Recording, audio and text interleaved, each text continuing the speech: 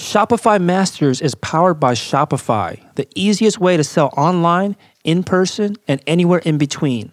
To get an extended 30-day trial, visit shopify.com/masters. The cool thing about Facebook Live is that, people want to engage with you. They want to know the face behind the brand.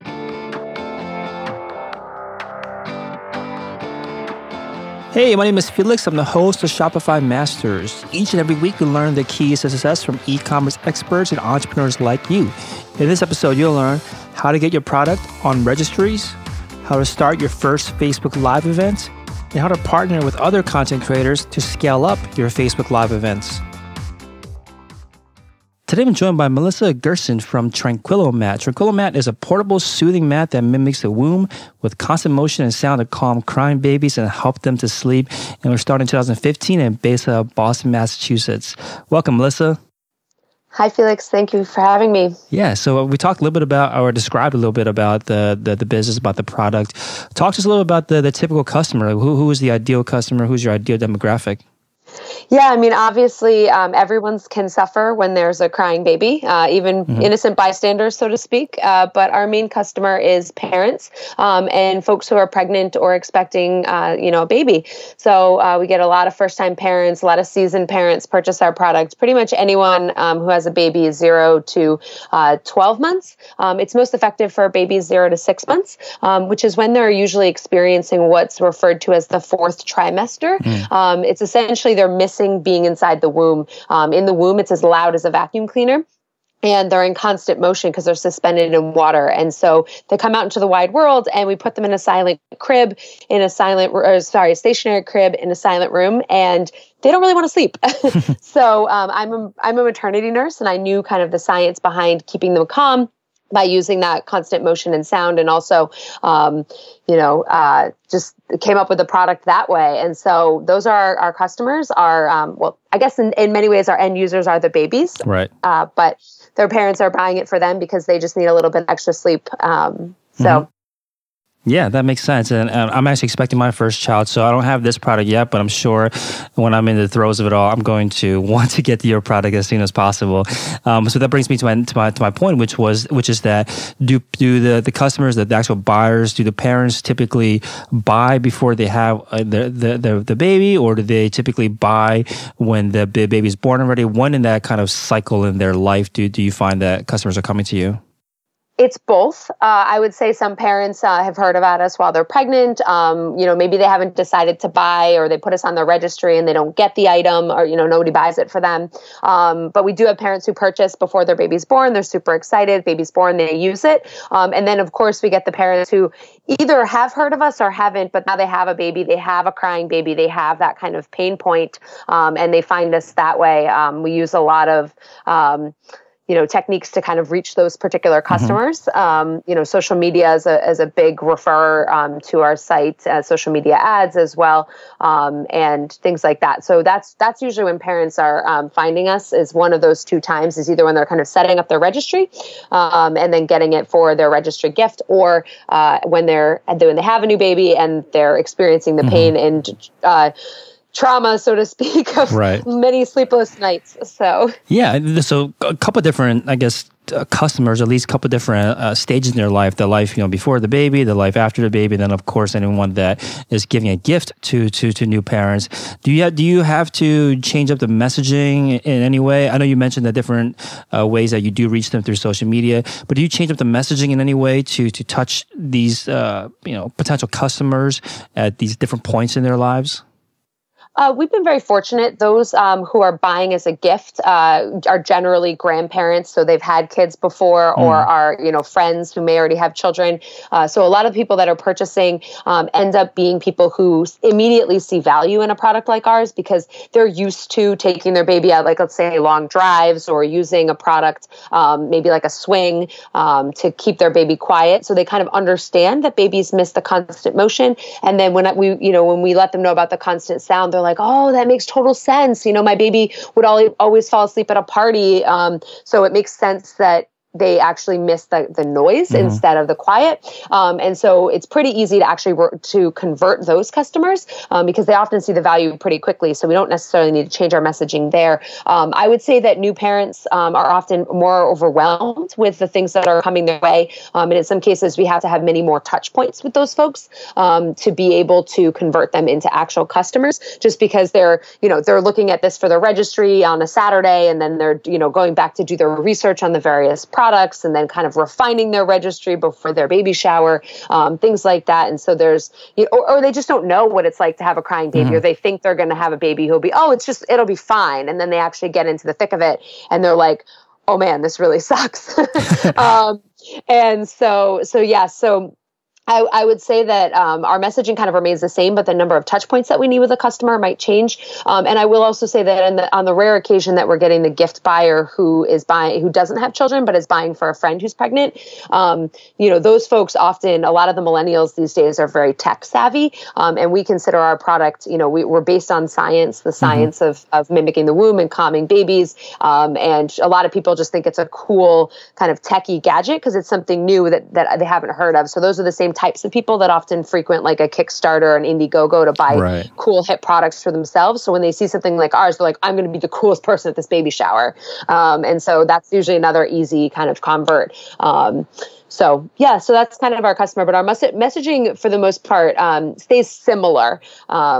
Right. Yeah, it sounds like it revolves a lot around the concept of the registry. It's either someone putting it on the registry, someone maybe bringing a gift that may or may not be on the registry. But when it is on a registry, it obviously improves the chance of someone buying because now you expose it to so many different potential buyers that are coming to celebrate and to buy a gift for the new parents.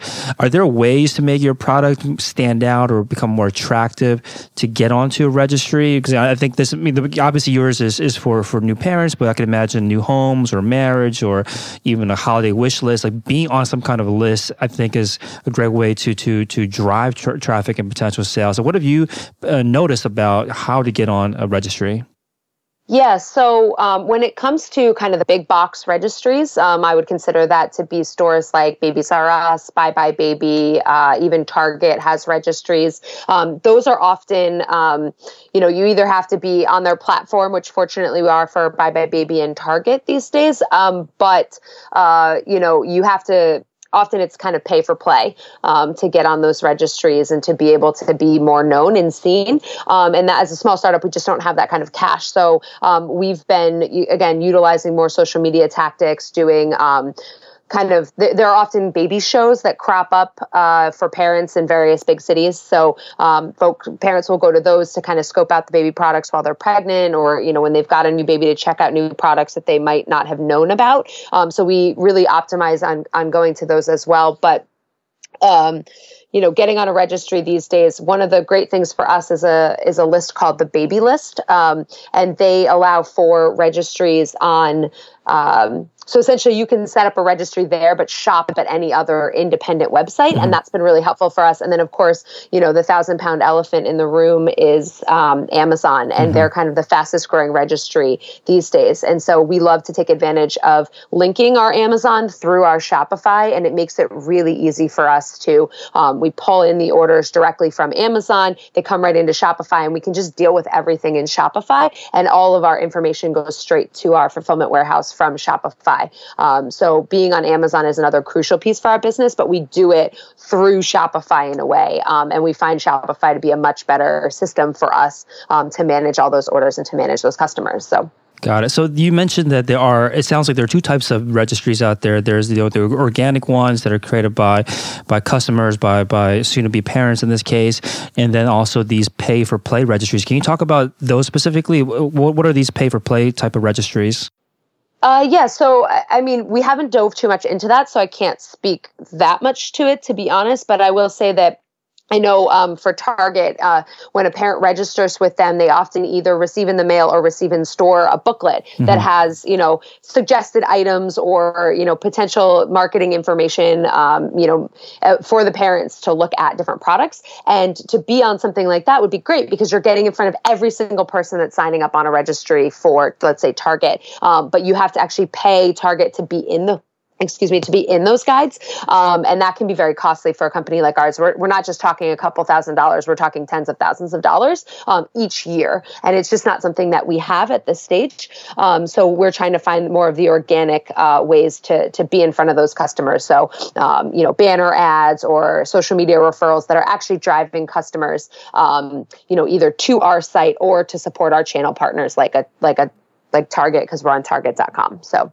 Got it. Now, when you are focused on driving the organic registries, are these banner ads and social media content, is it saying things like add this to your registry, or do you just focus on driving them to the product and getting them potentially to buy there, or do you try to get into that intermediary, step of just getting them to add it to their wish list?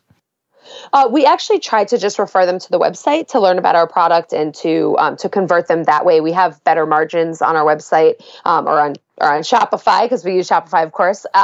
So yeah, we have the best margins there. So we do drive them there. We find that once a customer knows about our product, it is a pretty easy step for them to want to add it to a registry. So they learn about us through other things, and we're keeping presented to them on their social media channels, and via ads and things like that.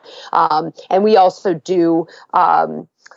Once a customer signs up on our website, we'll include them on our email list. And then, of course, they're getting updates, and we're providing content to them. As a nurse, I'm providing various, like a Facebook Live video to teach them about how to calm their baby, or, what to expect with their first diapers, or how to swaddle a baby. So, and then we send those out in an email blast, so that we're also educating customers, and that usually keeps them engaged with us and our platform, and obviously keeps our product in their mind, so that they're very likely to add it to their registry. And thus, convert. And at the end of the day, either when somebody buys it for them, or like I said, when they're realizing how difficult it is on those sleepless nights, and they, it's 3:00 in the morning, and we get quite a few orders, actually, probably more than most Shopify stores at 3:00 in the morning.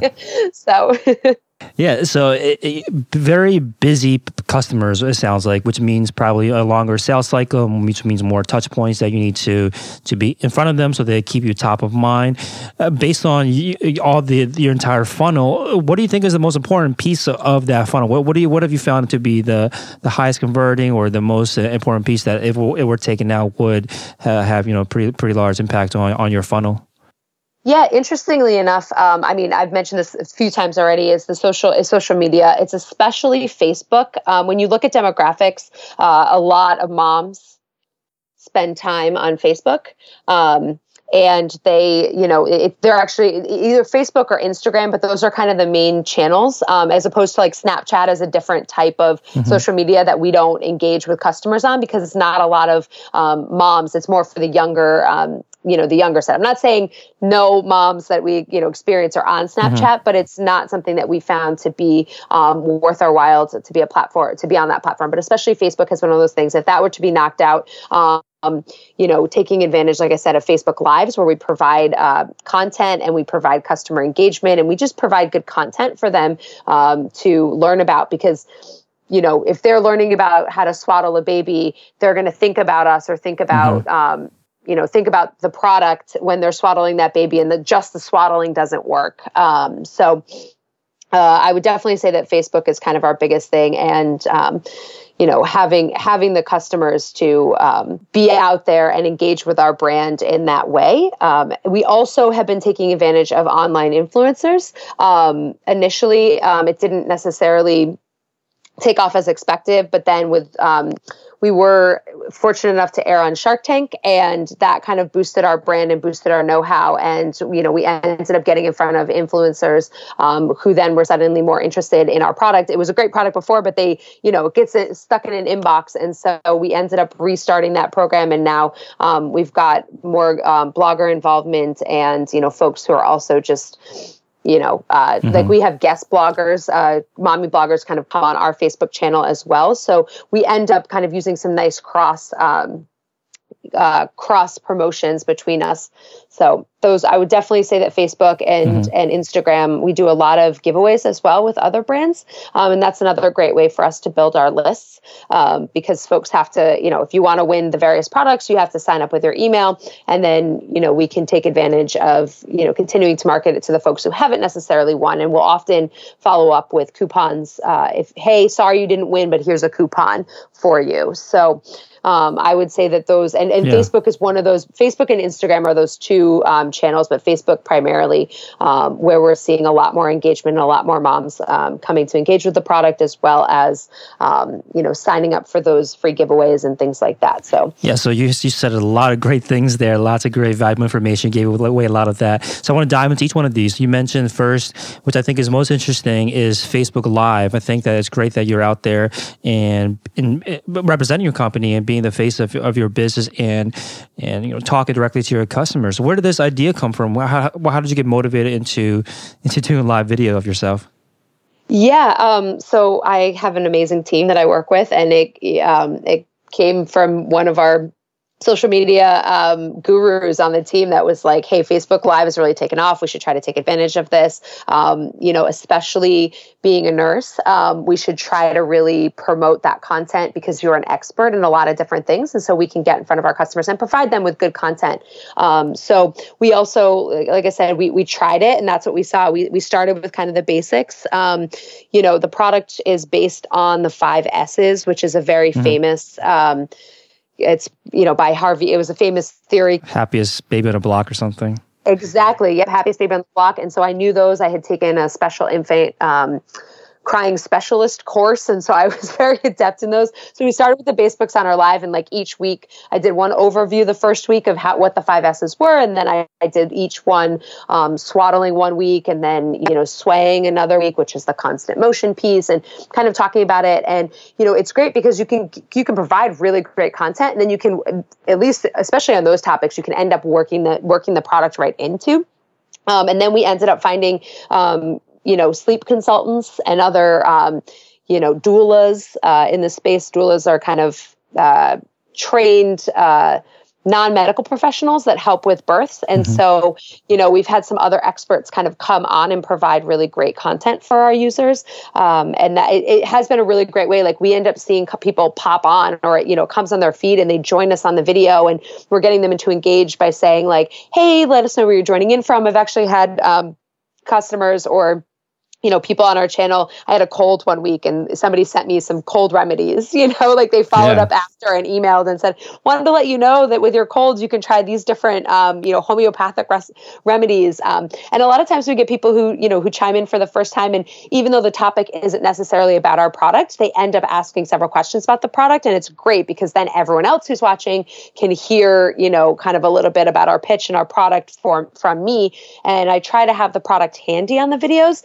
I also, as a nurse, I am not a mother. A lot of my team members are mothers and moms, but I don't often have a real baby on hand for these live videos. So I have a nice baby doll that's weighted, that kind of acts like a doll that we use at shows. And so I bring him, I think it maybe needs a name, but I guess him or her out and kind of demo various things. So a few weeks ago, we did something on diapers, and I'm going to be following up with a part 2 coming up shortly. So we find that we get a ton of engagement, lots of, hearts and shares and things like that. We also did a really creative thing, and we're definitely going to take advantage of that in the future, is Facebook Live giveaways. And so we had folks tune in, and we were talking about our best sleep products, and it was right before Christmas. That was just, we had crazy engagement on that one. And it was awesome to be able to promote. And of course, we got involved with other brands. So then they shared our lives after the fact too with their channels. So it was just a phenomenal idea. And we're going to do that into the future. So yeah.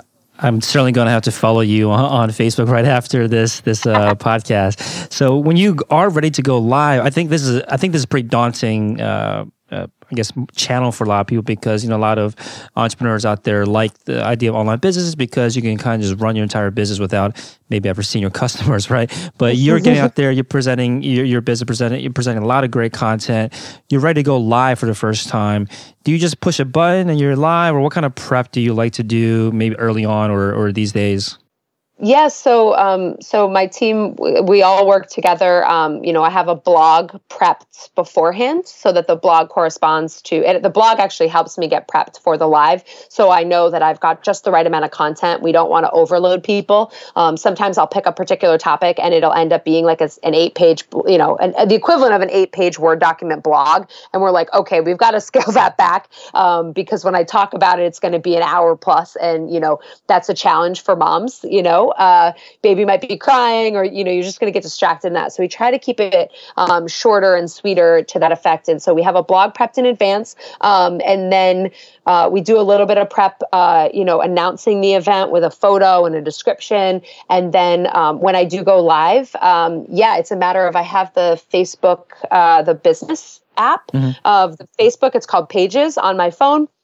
And I, click into there. One of the things right under our cover photo is live. And I click on that, type in the topic that I'm going to be discussing, and I hit live, and you just wait for it. Gives you like kind of a countdown, and then you get started. And certainly there's different techniques within that fortunately, like I said, I have some social gurus now on my team who have taught me all the tips and tricks. So you start, and the cool thing about Facebook Live is that, people want to engage with you. They want to know the face behind the brand. They want to know, kind of like, and they love it when you are like, where are you tuning in from? And you say their name, and then you follow, they show up the next week and you follow up with them, and you kind of get to know them. And that really makes them think twice about your brand in good and positive ways. And so you just want to be real and honest with them, and let them see you and see kind of your home and see the face behind the business. It's been a really great tool for us. I'm not camera shy,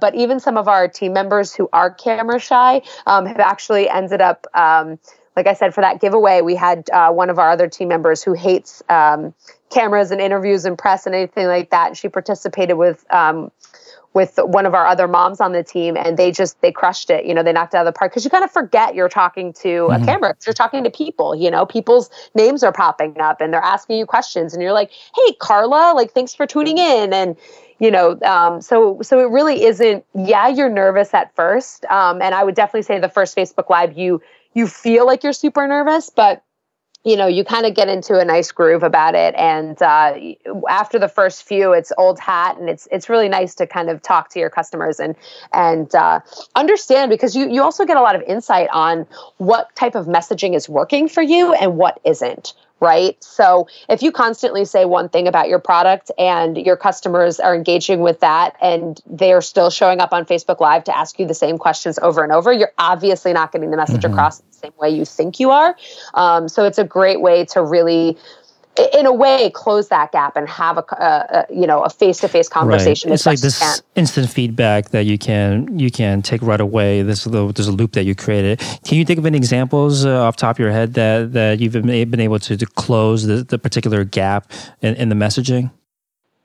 I would definitely say one of the, and to be fair, we're still trying to close the gap. It's one of those, you think you've closed it, and then you're like, oh, I forgot about that email campaign, or I forgot about, that old blog post, and you kind of had to go back and edit. One of the things that we're really trying to close the gap on these days is the difference between our product. We have 2 sizes. We have a large mat that is more for sleep settings. So it's for cribs, bassinets, pack and plays, activity mats. It's more, certainly it's still very portable, roll it up, toss it in a diaper bag and go. But it is bigger, and it's more, when parents get that size, they understand baby is supposed to lay on it, right? Because it's sized that way. But they think large, and they think it's going to be larger than it really is. And so we're trying to really close the gap on how big that is. And the lives have helped with that, because it is that live video. They're seeing the baby doll. They're seeing it next to me live and in real time. And they're understanding how a baby fits on it, versus the small, which is much smaller. We're likely going to go in the direction of kind of even marketing it completely different, in the sense of like changing its name and, using it, considering it an accessory as opposed to the actual product. But that's a little ways away, because we have to change all of our packaging and things like that. In that sense, though, the small size it's much smaller. It's the size of a sheet of paper, essentially. It's 8 by 11.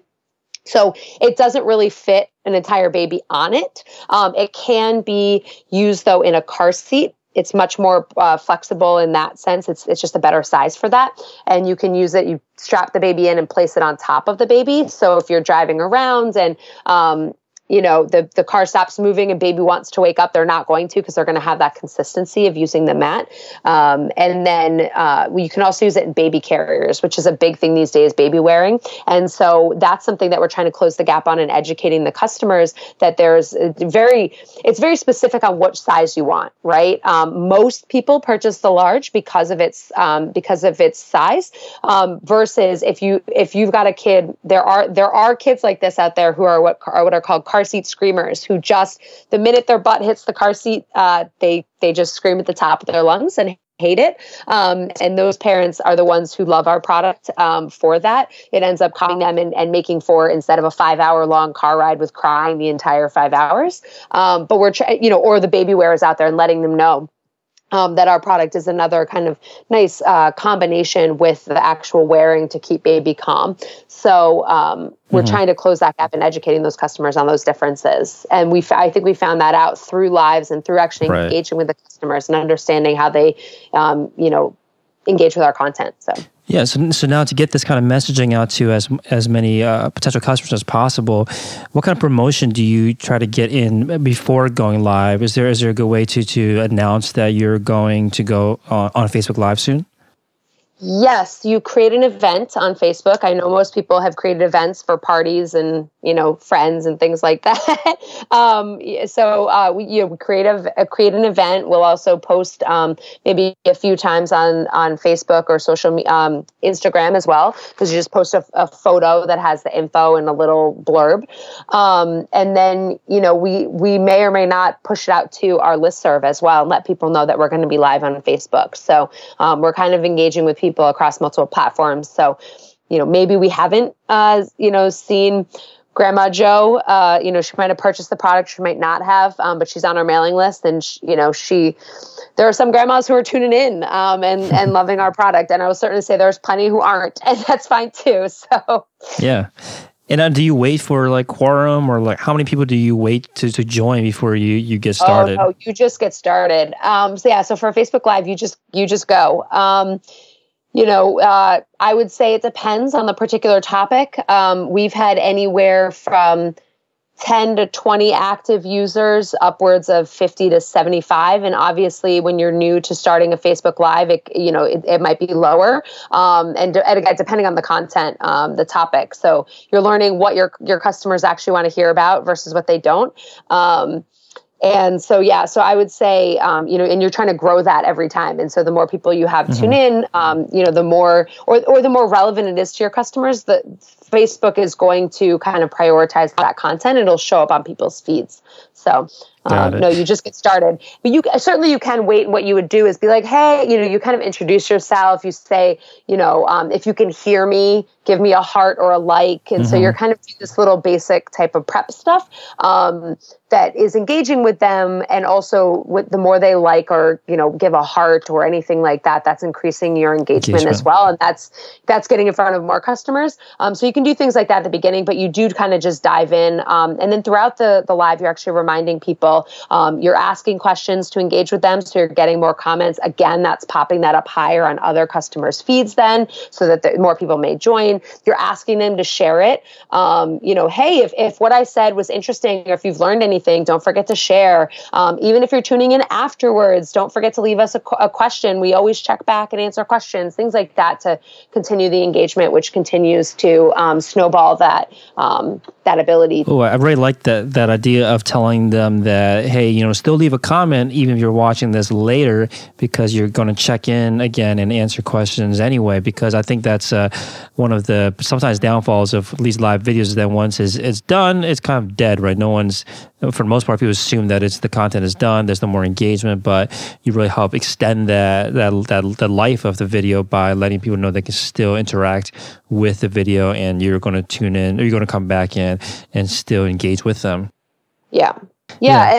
it's important too, right? Because if you've touched on a particular topic, and like I talked about with diapers, I talked about circumcision and circumcision care, and if a customer has any questions about that, if you just kind of like leave them hanging, that's not really a great way to either engage, with a potential customer. The more positive touch points they have, the more positively they're going to think about you and think about purchasing your product. So. Yeah. Now, what about things like time of day? Have you found a good time, or I guess I asked that first, and then the second part of that is, do you keep that time consistent each week or however frequently you do the lives?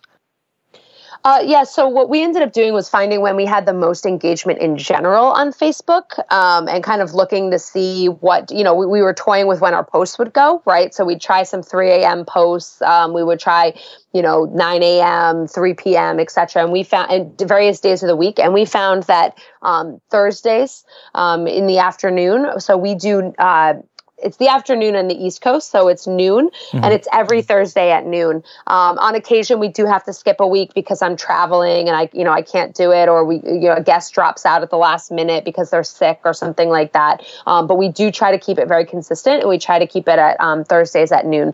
That being said, of course, I know this coming week we will not have one, and that's because I'm traveling and nobody else could cover or fill in. But yeah, so we do try to keep it consistent. We try not to have gaps. We do try to have kind of multi-part series so that folks, that's another way that you can do it. Like if you do diapers part 1, folks are going to tune in. And then when you do diapers part 2, you'll tell them, don't forget, and tune in for diapers part 2. So then you're getting engagement across different days.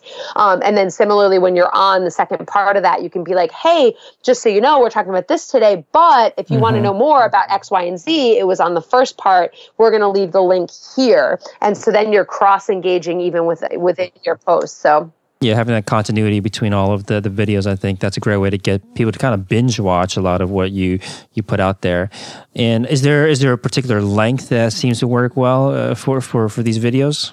Yeah, I would say if we can keep it 30 to 45 minutes tends to be the best time for us. Occasionally we do go longer than that, but anywhere in the 30 to 45 minute range. And that would include question and answer. So we always provide the content, and then the Q&A kind of extends it, or, depending on how many questions there are out there in the audience. And you mentioned that some content, it sounds like, works really well for Facebook Live. Have you found that some content, it should be better suited for like a written blog versus live, or what have you found in terms of identifying what's going to be a good topic for Facebook Live? Yeah, I mean, I think I would say anything that's educational. We have because of the benefit of me being a nurse, we have a tendency to see the highest engagement on those, because those are things parents can become self-conscious about calling the pediatrician every 2 seconds, even though that's the pediatricians expect it from new parents. So they appreciate that there's additional ways to learn about things, and then they get to engage with experts and ask questions, right? So that's something that has kind of been the best for us. But certainly, despite the topic, we try to provide a blog to go with the live, and then we link the live to the blog and vice versa. So again, you're getting people across content. So grandma might know how to get to your website, might have read your blog, but she hasn't actually seen your Facebook Live, and then she can click right to that video after the fact. But I will say, depending on the topic, like for the diapers one, I actually tried to make fake diapers that looked like actual, things that we were talking about. So the meconium first, baby poops, and things like that. So I was actually making it as a very visual, and we got a lot of positive feedback that seeing the visual was really helpful for folks, as opposed to just being in a blog where if you did a visual, it'd be more pictures than anything else. Right. And so it's for us, it's been good. We try to have both together. But I will certainly say that the lives have a tendency to be better when they're, to be on the Facebook Live. Yeah, to be the educational content. Now, you mentioned too that sometimes there are others that are tuning in other than Nurse Melissa. Are these people that work at the business, or are they partners, or content partners of yours? Who tune in to watch the video? No, I think you mentioned that sometimes there are other folks that are running the Facebook Live that are providing content. Yeah, so we actually allow them right onto our platform. We just make them a user on Facebook's back end so that they're able to, be on their phone, for the day or the week, to be able to click live on pages for us. Through that. So, right. and then on occasion there is a split screen option. I'm not terribly sure how that works. So you could have somebody almost like, Skype with them almost. So you'll see a split screen. And so we're hosting and asking them questions and then they're answering, but we're, in two different locations. That doesn't have a tendency to work so well. Something about that split screen option, Facebook kind of doesn't promote that as well. But, it is an option for us. And I would say, if people host for us, we either provide them the option or in the case, like I said, one of my colleagues who is not, we had two of moms on our team who did our giveaway. And so, they were doing it for us and they work remotely. So we're located out of Boston, but they live in Rochester, New York. And so they were, filming from there that day. Mm-hmm. And I know you mentioned that you just started with the giveaways, at least on Facebook Live. Can you say a little bit more about that? How was it set up? How was it promoted? What was required for someone to participate in the Facebook Live giveaway? Yeah, I believe they had to... See, I don't run these, so I could be wrong, and I apologize for that. But I believe they had to like our page and leave a comment about why they wanted to win, and they might have even had to tag a friend in the link to. A friend who might need the product or something like that. But those are various ways, regardless of that, if that's not how we set up that particular giveaway, those are ways that we have done in the past to increase engagement in general in giveaways. And then when it comes to Facebook Live, or do they have to tune in to hear the winner? Like how is that component of it tied in? For this particular one, they did not have to tune in. I mean, they had to engage with the video at some point, ideally in the live setting. But they had to engage with it before a certain kind of cutoff, and then we announced the winner, I believe, by email. And then that's where we follow up with a hey, here's the winner, and then sorry you didn't win, but here's a coupon. Has been a great follow up for us. And so now that I'm thinking about it, they probably not only had to like, but they had to actually enter their email because that's another just way for us to grow our list and to be able to remarket or target these folks as well. So, and then what we have thought about, and we may or may not do in the future, but about actually announcing the winner live. So, you tune in for one live, you engage with the content, but then you have to come back for the second live to be the winner or to hear who the winner is. So we haven't done that yet, but we know that every quarter we're going to be doing giveaways on Facebook Live. So last quarter was our first, so December, right before Christmas. And, we'll do another one in the next month or two. So, and you're partnering with other companies too to create some kind of bundle for these giveaways. How do you identify which companies to work with?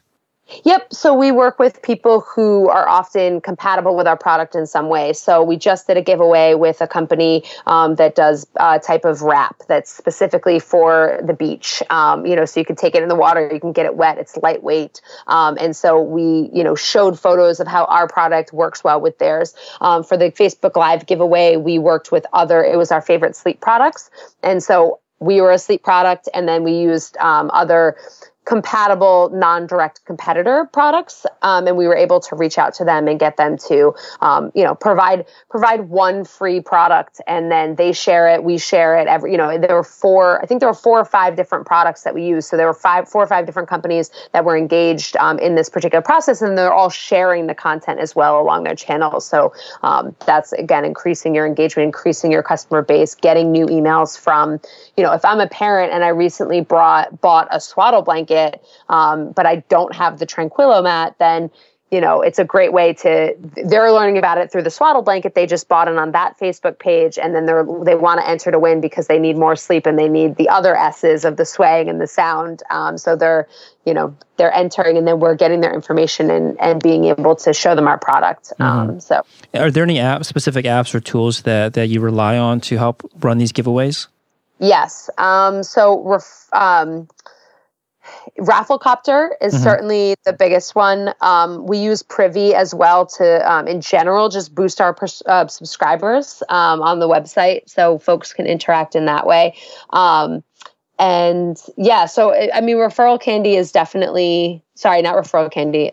Rafflecopter is the big one. We do use referral candy as well to have customers be able to refer family and friends. So, hey, I bought a Tranquilo mat, and if you share this and your friend buys it through the link we provide you, you'll get it, $5 off your next order or something like that. But for the actual giveaways, is the Rafflecopter, because it's a way to track. It's an easier way to track how many people are engaging. Let's say you make them go over to Instagram and like you, or, they're coming from the Swaddle Company's website and they have to like your page. And so it keeps track of how customers are engaging in an easy way for us. So. Got it. And so you also mentioned the other partners you work with are these influencers. Are they, what platform do they usually come from? Which social media platform? Instagram has been one of our best, I would say, referrers of influencers in that sense. There are a lot of moms out there just creating some really beautiful content, really cute pictures of their kids, beautiful photos. A lot of people really enjoy that. So I would say we're getting a lot of influencers in that space. And we're also getting some traditional mommy bloggers, but they often also have, either a very active Facebook or a very active Instagram. That's generally how we're engaging with those particular customers. Again, like I said, certain platforms just aren't like. Some companies might do well with a LinkedIn. Ours is not that kind of company. Right. We don't see a lot of customers. We don't get a lot of referrals through Twitter, but other companies might. Yeah, I guess it depends on what platform works best for you. Look for influencers in that space. Can you say a little bit more about how the partnerships or deals work with these influencers? Are they just looking for the product, or is there more involved in a deal with an influencer? Yeah, it very much depends on who the influencer is. Because we're a startup, again, we try not to engage. We just don't have the cash to engage and pay for play. So there are some mommy bloggers and influencers out there who want money, the 100, 200, sometimes $500 just to get a blog post out there or things like that. We try not to do that at all. I don't think we've done that at all in the last year or so, just because we're trying to be scrappy and save our money for the things that we really need to. And so in those cases, we do provide free product. Again, we try to work with them in other ways. They'll write a blog for us and we'll share it, or vice versa. So we're trying to also, essentially, we have a pretty huge following on social media, and you're going to ask me the numbers, so you're going to have to give me 2 seconds to actually look it up. We have a pretty big following. And so we also offer essentially like, hey, we would love for you to try our product, review our product, and then we'll share your handle and your information, on our platform so that they can gain new subscribers as well. So, that's a way that we try to work with the influencer. We also do giveaways too sometimes with them, so that their platform is going to get a free mat if they engage with their particular post or Instagram or what have you. So. Yeah, I like the idea of being scrappy and not just think about how much, or not to resort to paying cash. You can find other ways to help mutually benefit your partners by doing things like helping promote them, because as they get larger, they can potentially work out bigger deals with other brands as well. So there's certainly a lot of value that you can provide that doesn't just come down to cash. So you mentioned, it sounds like a lot of this ties back to the email list too, right? People that sign up for the giveaway, people that come through the influencers, hit the website, through Privy and all these other apps you have set up, is to drive people to your email list, and you market to them that way. So when a potential customer lands in your email list, are there different email funnels that you send them through depending on how they signed up? How intricate does it get? Yeah, so we do have what's called a welcome series email, and that's obviously, welcome to the family. We follow up with, in case you missed it, or here's some interesting content. related to either the mat or calming babies. And so we do have this welcome, I think one of the things on the welcome series is a thank you from me for, joining the families, so to speak. And then once customers have purchased, or, if they have an abandoned cart, we have a different set of emails for the abandoned cart to remind them, and we have them at set intervals for when they're engaging with, so it's like 24 hours and then, 36 hour, there's certain time frames, not 36 hours, it's like 3 days later. So we're engaging with them at several touch points along the actual abandoned cart segment. So we're trying to recoup that. And then once you've purchased, there's also additional emails. We ask them for reviews. That's another really great way. We use a great app on Shopify for product reviews and add-ons, so that essentially they get an email X amount of days after their purchase asking them to review, and they can attach photos. And that's been a really great thing, because that just promotes, like, when a customer lands on that actual shop page, they can then see all those reviews. So that's part of the post-purchase email series. So we have several different funnels for them. I would say, I believe it's about 3 to 4 emails per funnel. I'm really hoping, by the way, that my marketing team is not going to beat me up Monday morning with all the misinformation that I've given out there, because they're just such masterminds with all of this. Certainly, I'm involved in several capacities, but I don't know the nitty gritty of a lot of those details. So. No worries. So it sounds like definitely at least different types of funnels that you send them through, depending on what stage they're at in their purchase, whether it's before, whether they abandon the cart, whether they've already made a purchase. So when you are sending out these emails, how do you know how frequently these are going out? Like, do you try to be conscious of what cadence works best? Yeah, so I would say that if you're on the list, we really try to give maybe one email per week, excuse me. If it's more than that, it's only because you're also in, let's say, the welcome series. So if you've been welcomed to the family already, you've abandoned your cart once, and you've come back and purchased, and you're through the post purchase, you'll only see emails from us maybe once a week, and they'll often relate to the lives or the blogs or other content that's educational for you, or the giveaways. There's other things for you to engage in, as opposed to just spamming you, trying to buy the product. So if you receive more than maybe one email a week, it's because you're within one of the other funnels as well.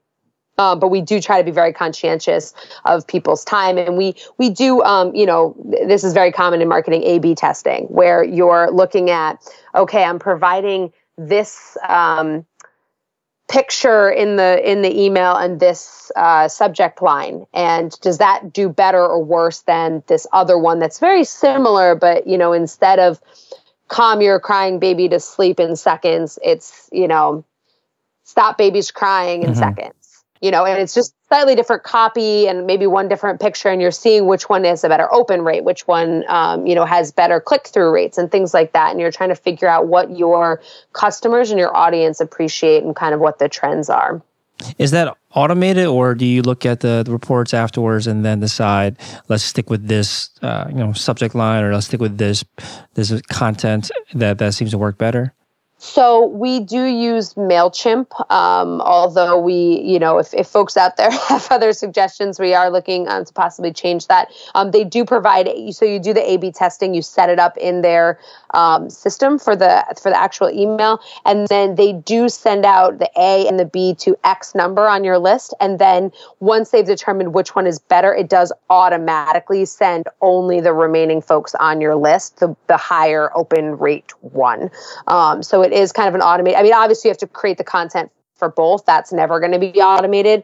But it does, market test which content will be better for a certain subset. And then it'll send out, the highest performing to the rest of your list. So that's been a nice time saver for our team. Mm-hmm. Any other applications or whether they be Shopify apps or off of Shopify that you rely on to help run the business? Yeah, so we talk, our company, like I said, we have a few team members who tune in remotely, And so we use Slack to communicate with our team. We also use Trello, which is a cool project management. It's got different segments of the company, so you can keep track of what everyone's working on, the various things that are due and due dates. Again, I mentioned MailChimp. Of course, Shopify. We love Shopify. I will say that I used a different platform before. The business was formed back in 2015, and for about a year, I struggled on a very different platform, and then we switched to Shopify, and it was like night and day. So come to love Shopify. Like I said, we do one of the huge things there's a way to tie in. I believe this is directly through Shopify. Actually, you can just tie in your Amazon store through Shopify, and that's been awesome because, like I said, it's just one easy way we track our inventory that way. We track our returns through that because everything's coming in one platform, and we don't have to kind of look at, well, how much do we owe in sales tax? But I have to look, on Shopify and on Amazon. So it's a good way to bring that information to one space. So those are kind of the tools, in and outside of Shopify. And then the apps that we use, I mentioned, love the product reviews and add-ons that allows customers to be able to provide photos and reviews pretty instantly through a post-purchase email. Privy is the way that we boost subscribers and get people onto our company list. Referral Candy is something that we used for customers to refer other customers and gives them a nice discount. And then we also have a store locator on our website. That's kind of a newer thing because we've started to break into more retail channels. And so as we're selling to other channels, we want customers to be able to find their local and national retailers who are selling our product and be able to purchase, if you have a crying baby and you want a solution, you might not be able to wait the 2 or 3 days it takes to, even with expedited shipping sometimes, to get the product. So you might want to just go to the local store if it's, a couple miles down the street. So we do use a store locator, which has been very helpful. And I know our channel partners really appreciate that. So thank you so much for your time, Melissa. So tranquilomat.com is a website. That's tranquil with an O, MAT.com. Where do you want to see the business go next? What kind of big goals do you have for this year? So I want to continue to grow the business. Like I said, we aired on Shark Tank last year and just saw some really tremendous growth. And we've opened up, like I said, a lot of new retail channels lately. So you'll start to see our product on store shelves. So Target and Buy by Baby, and in a few other partners. I believe Babies R Us may or may not be. We're looking to expand there. We're also looking to expand into Canada and some other international channels. So we're just going to continue to get the word out there to the folks about us and, get this thing into the stratosphere. So I would definitely say those are the goals, just to continue to grow. We went from a small business to over $1 million last year in sales, and we want to obviously just keep growing from there. So let's shoot for 2 million or more this year. That's my goal. So love it. Shoot big. Yeah. Awesome. Thank you again so much for your time, Melissa. Thanks, Felix. Here's a sneak peek for what's in store in the next Shopify Masters episode. Again, always to service the customer versus trying to go after a certain customer. Thanks for listening to Shopify Masters, the e-commerce marketing podcast for ambitious entrepreneurs. To start your store today, visit shopify.com/masters to claim your extended 30-day free trial. Also, for this episode's show notes, head over to shopify.com/blog.